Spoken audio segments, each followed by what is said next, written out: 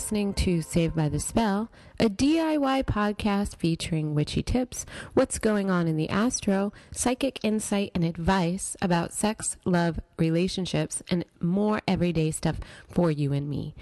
I am your host, Marcella Kroll, and today is September 20th, 2015. This is episode 12. So this week we are full on in a Mercury retrograde cycle, and this little transit is going to last until October 8th. So what does that mean, right? A lot of people I know freak out when they find out that Mercury is about to go retrograde, but I really love when it does. It's 3 times a year that it happens, and it happens for 3 weeks during its transit. Why I love it is because it forces me to slow down. It's a time to review, revise, restructure your course. You can get loose ends tied up. You can revisit projects that have gone left unattended. You can reconnect with familiar spaces, old friendships and relationships, and declutter your life. It's a great time to clean the closets out, get rid of anything extra that you've been kind of hoarding or hanging on to that you don't need. The key to really working the Mercury retrograde cycle is to not start anything new if possible. If you have to, really look over the fine print and just triple check everything. And also be wary of starting new projects or new relationships at this time, because, you might find that once the planet does go direct, things that you weren't aware of before start to show up, and you might feel differently. So you'd see those relationships shift or maybe end. Give yourself and others extra time to get stuff done and to get to your destination safely. You might see that electronics are going haywire. There might be miscommunications.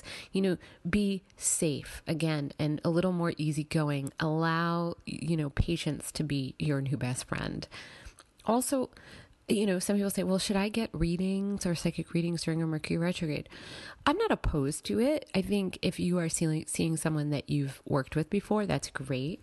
I think if you find that you're really affected by Mercury retrograde, you might not want to do it until it goes direct, just because you want to give yourself like a real clear head about what you're looking at. One of the modalities that I find really perfect to work with during this cycle is past life regression healing. And it's perfect because you're thinking you're going backwards in time. It's also a great time to heal any childhood fear or trauma. So, give that a whirl if you like. I really highly recommend past life regression. It's majorly healing. There is a podcast before this one that I talk about past lives and, the benefits of it. So if it is something that, piques your interest, check that out. So this week's other major highlight coming up is the full moon eclipse in Aries, which we're going to be experiencing on Sunday evening at 7:47 p.m. Pacific time, 10:47 p.m. on the East Coast, according to my astro calendar. And you might already be starting to feel this full moon's creeping up vibe, where it actually feels more like a toddler breaking out of baby jail and freaking out. As my friend Mystic Medusa put it, this full moon is a drama queen. So be cool and just be prepared. I look at it, it's like clickbait. The temptation to go there is strong, but it's not the wisest use of your energy. I mean, even last night, I woke up in a panic, as I often do when I'm stressed. And I'm like, why are you stressed? Oh, I'm feeling crazy. Oh, okay. The moon is already starting to pull at my physical body. So stay calm, collected, and utilize the energies best by getting your important shit organized. Seriously, the more focused you are on improving what's already working for you and making it better is the more ease you're going to have over the weekend. So stop procrastinating, stop waiting for someone else to rescue you, and make you your priority. You might need to even just have some downtime to take care of you, and that is just fine. Now, I'm not saying you can't help anyone at this time, but remember the age-old adage. You are no good to anyone if you cannot be good to yourself. Okay? So with that, we are going to move on to a couple of questions that I didn't get to the last time. And let's see. And I love your questions, you guys. If you do have questions or areas of interest you want me to talk about on an upcoming episode, just email me at bookmarcella@gmail.com. You can also visit savedbythespell.com to get that contact information and also to listen and link to past episodes. Now on to the questions. Kelly in New York City writes, I have been told many times that I am clairaudient. Only recently have I reconnected to my intuition and I feel it like a pendulum. Currently, I can only ask closed-ended questions, which has become frustrating. I've been working to unlock the clairaudience, and I'm wondering if you have any tips on how to surrender to allow it to come through. For those of you who don't know what being clairaudient is, clairaudient means you hear things like psychically. So there's different types of senses. Clairaudient is hearing. I'm going to tell you, Kelly, we can't force ourselves to grow into something if we're not ready. And while I think you are ready, I think trying to force the natural progression of how it develops for you is going to leave you frustrated and upset or annoyed. I think there's a lot of people pushing to open themselves up psychically right now. And I think if you prematurely push, you're not going to be happy with what happens. Sometimes it's because you need to balance out how you're protecting yourself psychically, energetically, emotionally. Yes, there are cases where people just all of a sudden open up and they're like, oh my gosh, I'm feeling, I'm seeing, I'm sensing everything. And it's very overwhelming. There's a reason why it's a process. I didn't see, hear, feel everything all at once. And when I did, I shut it down, which you might have done that when you were younger because it's overwhelming. And that's what I did. And over the years, I've slowly reopened myself in a way, in a pace that was comfortable, because even though we want something, our bodies have a tendency to be smarter than our minds, and it won't push us to do anything we're not ready for. So what can you do to allow yourself to maybe ease into the process a little bit more? I would say, instead of trying to pry it open, is get into meditation. Get into listening to what is your own voice versus what is somebody else's voice. Asking to your guides and the universe, source energy, to help you have an experience where you can honor and your clairaudience in a safe place. Because let me tell you, I'm very clairaudient. I'm empathic. I am clairvoyant. I am clairsentient. And hearing all the time, had to stop myself there from swearing, can be, oh gosh, tormenting. It's a beautiful gift, but it's also, I'm just saying, be careful what you wish for and go about it with ease, please. Okay? Don't try to push. You're going to get there. Just the race to get there. It doesn't have to be so urgent. Okay? I hope this helps. Then I have a very sweet soul in Berlin who I think wants to be anonymous. I really loved these points, conversation. So these are a few different questions. I really encourage people, just send me one question, but I loved the topic and discussion we were having about this. So let me share this with you. And she noticed that something that stood out to her in a couple of episodes was this outsider feeling, or feeling of disconnected. And a lot of empaths feel this way and create life experiences that reinforce these things. I've come to associate this person with the archetypal high priestess, or Nebdet, of Egyptian tradition. Sorry if I said that wrong. So she asked, how can as this high priestess person positively embrace the archetype rather than attempting to mask it for the sake of acceptance in a society that prefers the Empress or Isis archetype? Solitude, I'm just going to keep going here because it says solitude is crucial, but abject isolation is destructive. Is it even possible for the disconnected modern high priestess forge healthy, reciprocal, balanced relationships? Well, my dear, I think it's the same way that the modern hermit or light bearer, way shower, can also forge healthy relationships. You have to find others that are the same archetype as you. And it's not about isolating, because that is a huge thing, is that feeling isolated, feeling disconnected. Excuse me. Excuse me. This is obviously bringing up something in my throat chakra to talk about, because I do connect with this in a major way. And I understand what you're saying. And I'm going to bring it back to that by letting you know that I had this channeling session with this guy, and the first thing he said to me was, you know, you're an alien, right? And I started laughing. I was like, well, I definitely feel like that.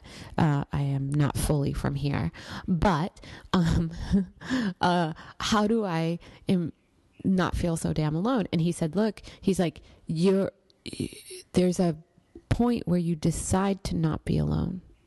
There is a point where yes, the isolating feeling is very real. And he was like, I'm not dismissing it at all, because it is part of your feelings, but you can also choose to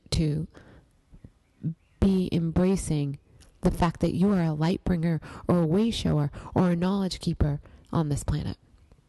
And you are here to help other people discover their own abilities, their own capacity to shift and change themselves in the world around them. And love is the big thing, bringing more love and evolution. Okay? And then he asked me, would you rather be a uncomfortable alien girl or a normal? And I was like, oh, uncomfortable alien girl, please. Rather that than be normal and pretend that the world is, just doing its thing and we're here and everything exists for us. I would rather be so hyper-connected than disconnected. And I think that there is an element here of reaching out. You can reach out, but it's to others that you feel are in alignment with you. You might feel that those people are not in your immediate circle. You might feel that they are far away. But isn't it wonderful that we have technology that we can communicate with each other from so far away? And we can touch in and reach out and feel connected more regularly than, say, if it was 25 or so years ago. So reach out to those that you feel connected to. You can have healthy reciprocal relationships, but you're not going to have them if you keep comparing them to what you think is normal, because we're not normal. So find what works for you. Okay? The other part of this that she brought up was, how do those who have heightened sensitivity, intuition, visions, and premonition dreams function in a world that praises inauthenticity, lies, and self-serving behaviors? I'm sure you feel me when I say these inner knowings of the truth can definitely become more isolating because it freaks people the fuck out. Also, is it better to remain isolated than to participate in inauthentic pursuits? I think that instead of making it the us versus them, I want you to really honor and be the best version of yourself. And when that inauthenticity or lives or self-serving behaviors come up, you make it your duty and your mission to be even more authentic, to be more empowered, to be more in your truth, and challenge that structure. Because that structure is not going to last. Those things that are built on lies, even you might see it go on for a while, those things don't last. They eventually fall apart. But you being your authentic self and pursuing things that make you feel good are going to outlast everything. And you might find that life can be painful because as you're being your authentic self, you might make other people uncomfortable. Too bad. I've spent many years feeling horrible that I made other people uncomfortable because I was just being myself. And I'm done apologizing, and I'm done trying to fit in. And I think you should do the same. Go do the things that are authentic to you. Stop trying to make yourself be authentic to others, because it's not going to work. And